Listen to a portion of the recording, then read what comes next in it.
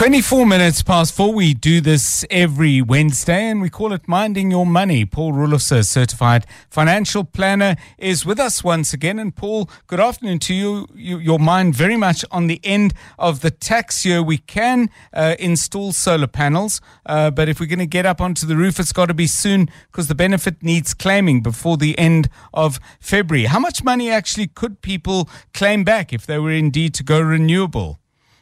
Oh, hi, John. Yes, certainly. We've only got 3 weeks left to get on the roof. And it's all about the solar panels only. And let's put this very clearly up front.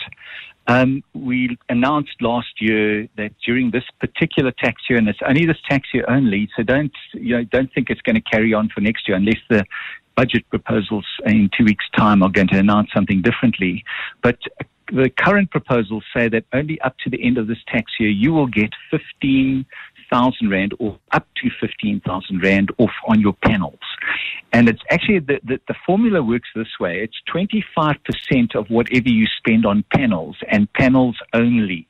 And that's a very important story. It's not on the whole solar system. It's purely on the panels. And it's up to 15%. So a quick equation or a quick sum, if you spend 60,000 Rand on your panels, you'll get 15,000. But if you only spend 40,000 on your panels, you're only going to get 10,000.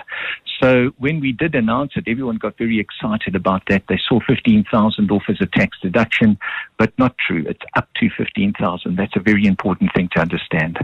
And you can't claim for components, you can't claim for labor, and crucially, even if you're an absolute whiz at doing these things, you can't claim if you do it yourself. What are the specs? An accredited installer? Do we have enough of those, for example? Well, yes, and I'm not quite sure how you prove that. I'm not sure what associations of, identify accreditations, but you need to make sure that SARS approves it in terms of an accredited installer. And what they're trying to do there, I'm sure, is that you don't get on the roof yourself, put up what you think it is and claim the deduction. They want an accredited person in. And I think that's still got to be tested on your tax return. They're going to look at the person that you're going to submit the deductions for and make sure that that person is authentic. And I think that's really what SARS is trying to do. They don't want people trying to dodge that by putting up a few panels, which they might have borrowed from a friend or two. They need to make sure that it comes from an accredited installer. So SARS will probably be in the position to determine whether it's authentic or not. So yes, deal with someone who is accredited, someone who has and is in the business of installing. You can't DIY it. That's really the key point around that. Thanks so much, Paul Roelofse, Minding Your Money. Just reminding us that 21, how many days? 17 days, just around 3 weeks. If you are going to claim, no, I can't count there. 21 days, exactly 21 days. 22. It's a leap year. You've got an extra day.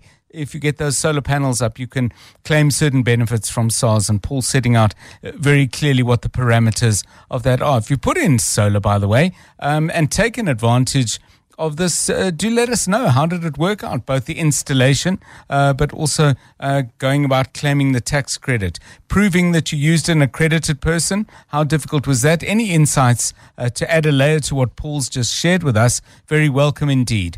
It's 28 minutes past 4.